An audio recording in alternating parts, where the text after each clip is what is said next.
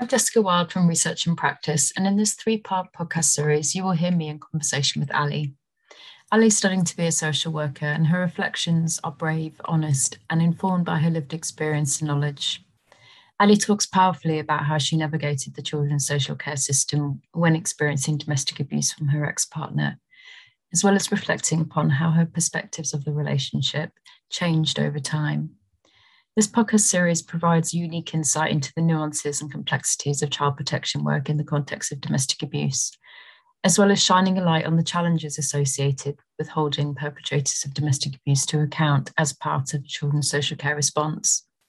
In speaking openly about her own experiences, Ali offers new understandings and valuable opportunities for developing alternative working practices and ways of thinking in relation to how children's social care work with families where there is a person causing harm or perpetrator of domestic abuse. She also gives us vital insights into the limitations and indeed the harms that can arise, albeit inadvertently, when children's social care and the family court's sole focus is on a victim's duty to protect their children, as well as to terminate their relationship with a violent partner. There are some messages which are hard to hear, but which will be of little surprise to other colleagues working in this field.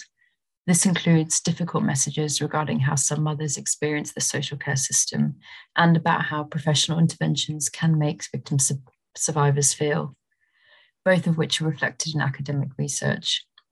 It is, however, important not to apportion any individual blame and instead recognise that the messages in Ali's podcast reflect the extent of the significant challenges facing the children's social care sector at the moment, as well as emphasising the need for wider systems and culture change in relation to this highly complex area of practice.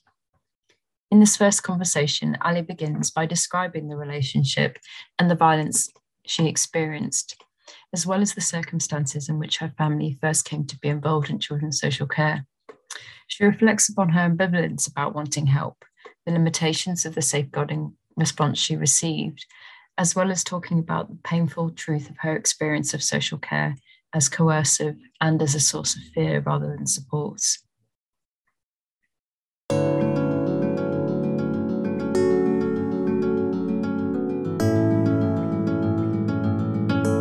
This is a Research and Practice podcast, supporting evidence-informed practice with children and families, young people and adults. Hi Ali, really nice to have you here. Thanks so much for joining us today. Would you like to introduce yourself to everyone listening at home? I'm Ali. I'm 25 now. I've got two children. Both have been involved with children's social services. I was in an abusive relationship, but I left it nearly a year ago, next month. I was in that relationship for just under 6 years and had a child 2 years into it. We met at work. We was really close friends for maybe a year or two before we actually got into a relationship. The abuse started pretty early on in it, a lot of emotional and control. Very early on, and it kind of got worse. There was a lot more emotional and psychological abuse to it rather than physical, but when the physical did happen, it was bad. There was strangulation, suffocation. I'd been hit in the head, windows smashed. There was then stuff that I didn't disclose to social services, and I've only just recently disclosed to the police purely out of fear of social services using it even further against me. So there was an incident when I was pregnant where he tried to, I don't think he would have actually done it, but led me really to believe that he was going to crash the car with us in it and said that he wanted to kill us all while I was pregnant. There was a lot that went on. And at the time when social care first got involved, as I said, I didn't disclose all of it. I only disclosed of what was already on the system, what other people had reported, because I was scared that the more I disclosed, the more worse it was going to be for me and having my baby. And yeah, that's kind of the background of what happened. Initial referral went in with the midwife because there'd been a history. That just got followed up with a phone call and no case was opened. And then the actual case opened when I reported him to the police for locking me in while I was heavily pregnant. And that's when it all started. And can you tell me a bit about your experiences of social care during that time? So maybe starting from when the referral was made when you were pregnant. The first referral with the midwife, that was literally led with a phone call. I got asked the same question in different ways. Basically, would I leave if anything happened again? If he did it again, am I going to leave? Do I understand how that would impact my child? It was the same question in different ways throughout this phone call. Of course, at that time, I believed if something happened again while I have my child, then of course I'd leave. I genuinely believed that I would. I didn't know until later that actually was even harder than what I thought it was going to be having a child. That didn't lead to a case being opened. That ended up closing on the grounds that I'd made the right choice. Then the next referral went in after I called the police. He hid the TV in the shed. I didn't know, but he told me that he'd stole it. He'd also locked me in the house. I couldn't get out. And I made that report to the police. I stayed in the relationship. I didn't leave the relationship at that time. That's when social care got involved. So they needed to do a pre-birth assessment. I don't know why, but it took a very long time before it started. It was a couple of weeks before my due date that started. That process was just going over childhood. A lot of the basic stuff. The outcome of that was I was given some advice of that I should attend a mother and baby placement, but if I didn't take that advice, then they would be looking at going to court. So it wasn't really advice.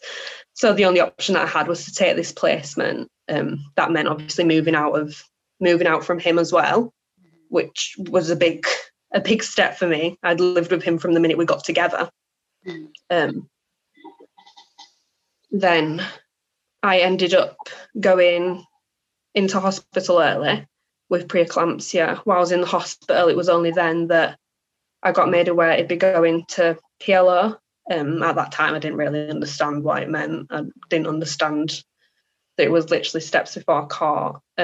Solicitor came to visit me and straight away said that I need to sign something saying I'm going to leave him, which I found very confusing because I'd never been told that that's what I needed to do. So I told the solicitor that wasn't the plan. The plan was that if I go into this placement, we're going to work through it and we're going to try do the work to make it so it's healthier. But she found really odd. She's never really heard of that happening. But we just made the plan of that. I'll sign I think it's section 20 to go in the placement once I leave the hospital. Could you tell me about some of the challenges? It was very clear from most of the social workers. We had in total of I think it was 4 years, we had 7 social workers. And from majority of them, it was very clear what their end outcome was, and that was that I need to build up strength to leave.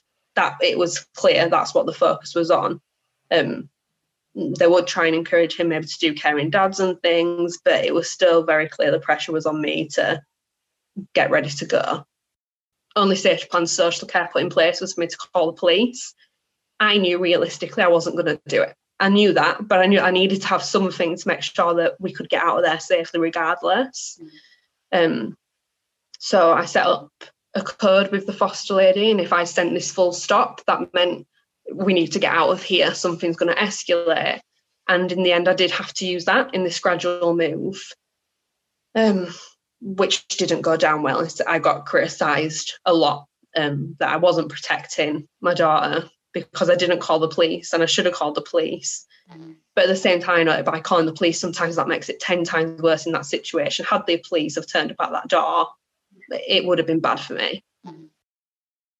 We had a closing PLO meeting, and I was told in the meeting that even though it's closing, if I resume a relationship with him, I must inform them. But if I do resume a relationship with him, it will probably escalate further than PLO and go to court. So I was just stuck really. Either way, it wasn't going to go well. I ended up resuming a relationship with him, and I lied. I didn't tell anyone it was going on. In all honesty, some of my family knew and some of my friends knew about it. We had safety plans set up in place just in case of anything, stuff that we'd done before I was pregnant. And things. I mean, the family group conferences kind of helped us doing that. As much as I know I shouldn't have been lying to social care, but from the family group conference, they was well aware of the situation as well now. And then we also had some knowledge on how we can make good plans that mean that we can stay safe. So eventually it came out that I'd been lying. One of my neighbours had sent a picture and the social worker came out, and even to the very end I was still trying to lie, trying any way to get myself out of it, because I knew that was it. In my head, they was taking her now. That's literally, sorry. And I knew that I'd kind of caused it as well, because I shouldn't have lied, but I just felt stuck, and I felt like I couldn't tell them. I couldn't tell them that I was back with him, because I was going to cry either way, and I thought if I just lie and just get the case closed, then that was the best way. And it was almost working in a bad, it was working. The case kept on de-escalating because I wasn't with him. He was still seeing her. He was still seeing me, and the case was de-escalating. But I knew the minute that I tell them, that's it, it was going to go back up, and I'd already been told that it'd go to court. So when obviously they found out I'd been lying, I generally thought that was it. I know when we've spoken previously, and when you've written about your experiences, you've described feeling blackmailed and ignored by children of social care, and that you felt you weren't offered a real choice regarding what you did with your relationship. Could you expand on that a bit, about how you felt when that was happening?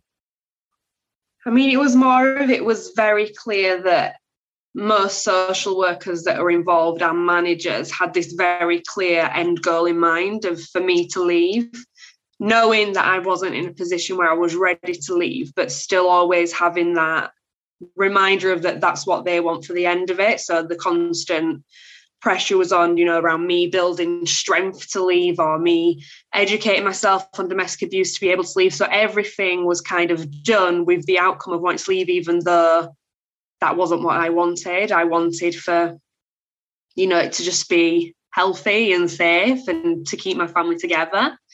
I know that at the very beginning, when they did open the case, they said that they was fine with that and that they do work with us both, but it shifts very fast into a lot of the work that they want you to do with domestic abuse services is all around that thing of leaving. It literally everything is.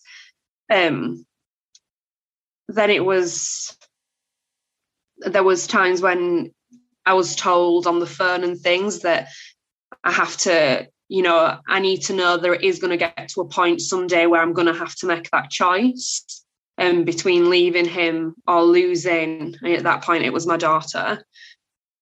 And then it got to a point further down the line where I literally got blackmailed. I mean, I'd had it mentioned to me loads, but then I got put in a room with a manager and a social worker and told to make an ultimatum. At the time, I didn't know that they wasn't allowed to do that. I started questioning actually whether they was meant to do that after it got written in the reports, as that I disclosed to them that I'd made a choice and I'd informed them that I've made this decision, when it wasn't like that. They portrayed it so differently in the reports. And yeah, that was a lot of the blackmail. And then that was with the relationship, but then there was other blackmail then where they used my children. They was the bait, and they knew that I love them and that I don't want to lose them. So what a better way to try and force me into doing what they want and to tick these boxes than by saying, if I don't follow their advice, then we're going to look at court. And court's always been portrayed to me as that straight looking for removal. It's straight away going into child removal proceedings rather than all the other stuff that comes before that. And so they knew that I wasn't very educated on how that system works. That's been just a common thing really of, we're going to give you this advice or we'll have to look at removal.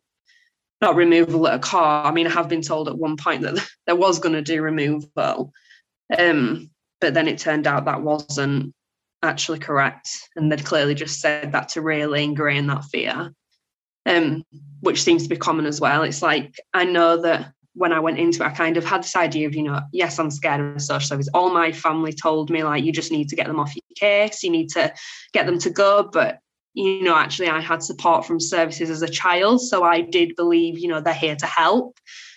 But my opinion very, very quickly changed once they started with all of the advice that's not advice, and just using everything against me. Something you mentioned just then, which was really struck me, was you mentioned feeling fearful of social care. Could you tell me a bit more about that? They're the people that can take away your child. Like, no one's going to sit there and say, yes, please take them, are they? So that was like the biggest fear. That became more scary to me than him. But in a way, it almost made it so that what I was going through with him didn't feel half as bad, because what I was going through with them felt 100 times worse. And they were doing the same stuff as what he would do to move the emotional manipulation and things, emotionally using my daughter against me to force me into these things that I don't want to do, or to force me into things where I knew that I was setting myself up to fail. But I had to agree with it because that's what they wanted. Just like with things with him, I would have to agree to certain things. And to be fair, it kind of boils down to them unwritten rules again that you have in abusive relationships. I almost had them with social care as well. I knew what they wanted me to do. I knew what they expected me to do. And sometimes I'd have to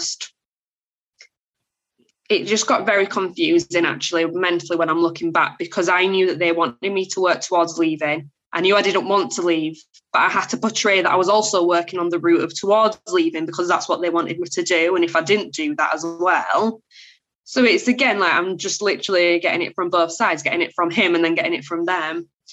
But they definitely don't help with the whole fear. And I used to describe it very much, apart from with one social worker, as a me versus them. And that's how it was for a long, long period of it. There wasn't any team in it. At the end of the day, we all wanted the same thing, and that was for my children to have a healthy, loving, safe home. I didn't want anything less for them, but they saw it as, because I was still staying in that relationship, then I can't be wanting that for them. Something else I know we spoke about, and that you wrote as well, was that you felt repeatedly criticised for minimising what you were going through, and that actually you saw that as your coping mechanisms. Could you expand a bit about that? I mean, I think at the time I wasn't aware that I was even doing it. I didn't really understand all of the things like trauma bonds and avoidance and emotional. I didn't understand. I didn't even know about PTSD. So, I mean, when I look back and then I was doing the pre-birth assessment, I remember coming out with one comment when they asked about the physical stuff, and I said, he only strangled me. But then they took that as that I was really minimising things and that I wasn't recognising how bad it was. And I mean, obviously, how can you not know how bad it is that someone strangled you? But then now when I've done a lot of work around like how because it always got used against me, because when I speak about incidents, I think it's now called like dissociation or something. I would speak and it's as though I'm talking about someone else's life, like I'm not emotionally involved in it, and I'll state it as like statements rather than like have any feeling towards it. I remember even friends at points like looking at me a bit confused on how can you talk about, nearly being killed as though like, you tripped over the path. But that it's complicated, and I've gotten better with it now. But it was used against me by social care as that I was minimising everything. And then because he was, he would say if we've had arguments around things, then he would then get praised, and then I would then get punished almost with their threats and things of that. Again, I was minimising it, but also he wasn't, suffering from any PTSD or anything. So when he was minimising it, he was minimising it, but no one said that to him. And actually that didn't really get written down in reports. So again, it was that pressure on me to recognise abuse, but not half as much pressure for him to recognise it. But that happened a lot of times throughout. Really. I think that was probably as well down to social workers not understanding that that's how it is. But then being the professionals, I would expect really that they understand that that might have been what I was going through and actually speak to me about it. And I could have maybe understood it myself a little bit earlier than, 4 years later. I know while you were dealing with that challenge of not leaving and trying to come to that point when you were ready, you put together your own plan, didn't you? Yeah. How was that received by social care? So that was when they found out that I'd been lying to them, and then I went and stayed with my dad, with my daughter, just because mentally I was all over the place. He'd gone to prison, and then I had it in my head that she's going to be removed. They're applying for interim care orders. So I just felt like I'd completely lost control of everything. Everything was out of my hands. And I knew that, I was to blame for part of it for lying. But I also knew that actually I was lying because I couldn't deal with them setting me up to fail, like making these plans that I knew I couldn't go along with. But I just agreed with it for the sake of agreeing most of the time. So I ended up sitting down and I just wrote my own plan. I looked at the prison that he was in and I looked at what they had there. I looked at what I could do for me. I rung up Women's Talk and managed to get counselling for myself. So this would have been nearly a year in now. And I just wrote, and it was a really detailed plan. I put in a lot of effort into this plan. I really looked at every risk that could be posed to my daughter and really tried to work so that it could be as small as possible. So even things like she already had this relationship sustained with him, so I didn't want her to lose her relationship with the dad while he was in prison.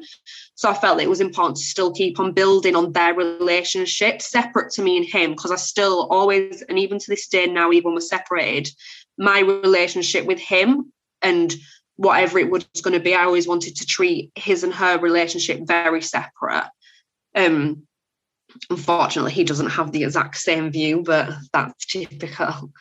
And I made this plan of that she would visit with my dad so that I wasn't going to be as heavily involved, to make sure, again, that the relationship was staying separate. When I called up the social worker to say I wanted to come and sit down with her and speak to her, she asked what it was about. I said I'd rather speak in person. That's when she asked if I was pregnant, and I told her definitely not. She told me that'd be the worst thing possible. So I immediately knew her opinion on me as a mum, and this is the same social worker that has said that she would leave for her kids after I tried giving her this plan.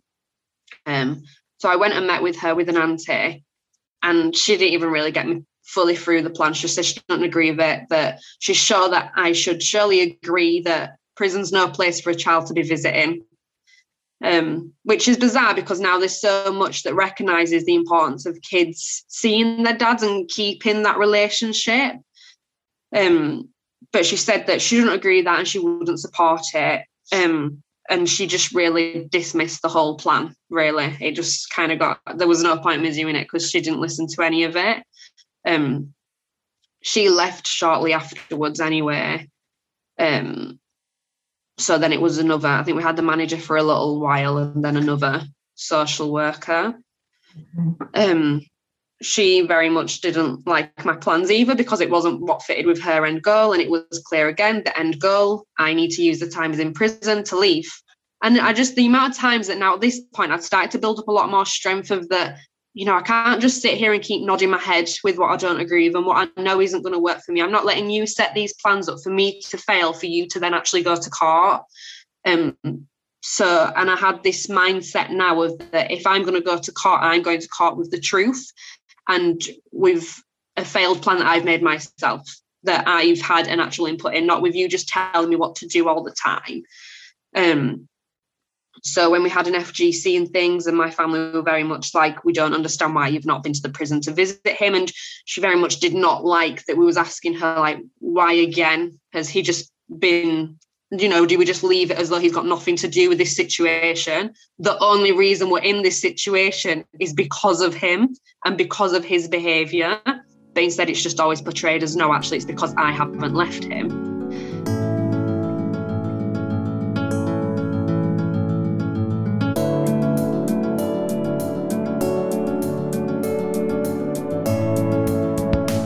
Thanks for listening to this Research in Practice podcast. We hope you've enjoyed it. Why not share with your colleagues and let us know your thoughts on Twitter? Tweet us at ResearchIP. My conversation with Ali continues in part 2 of this podcast, which is listed on the Research and Practice website. Alongside the episodes, you'll also find links to materials Ali has developed, including reflective questions in a poem she's written. There are also links for further reading.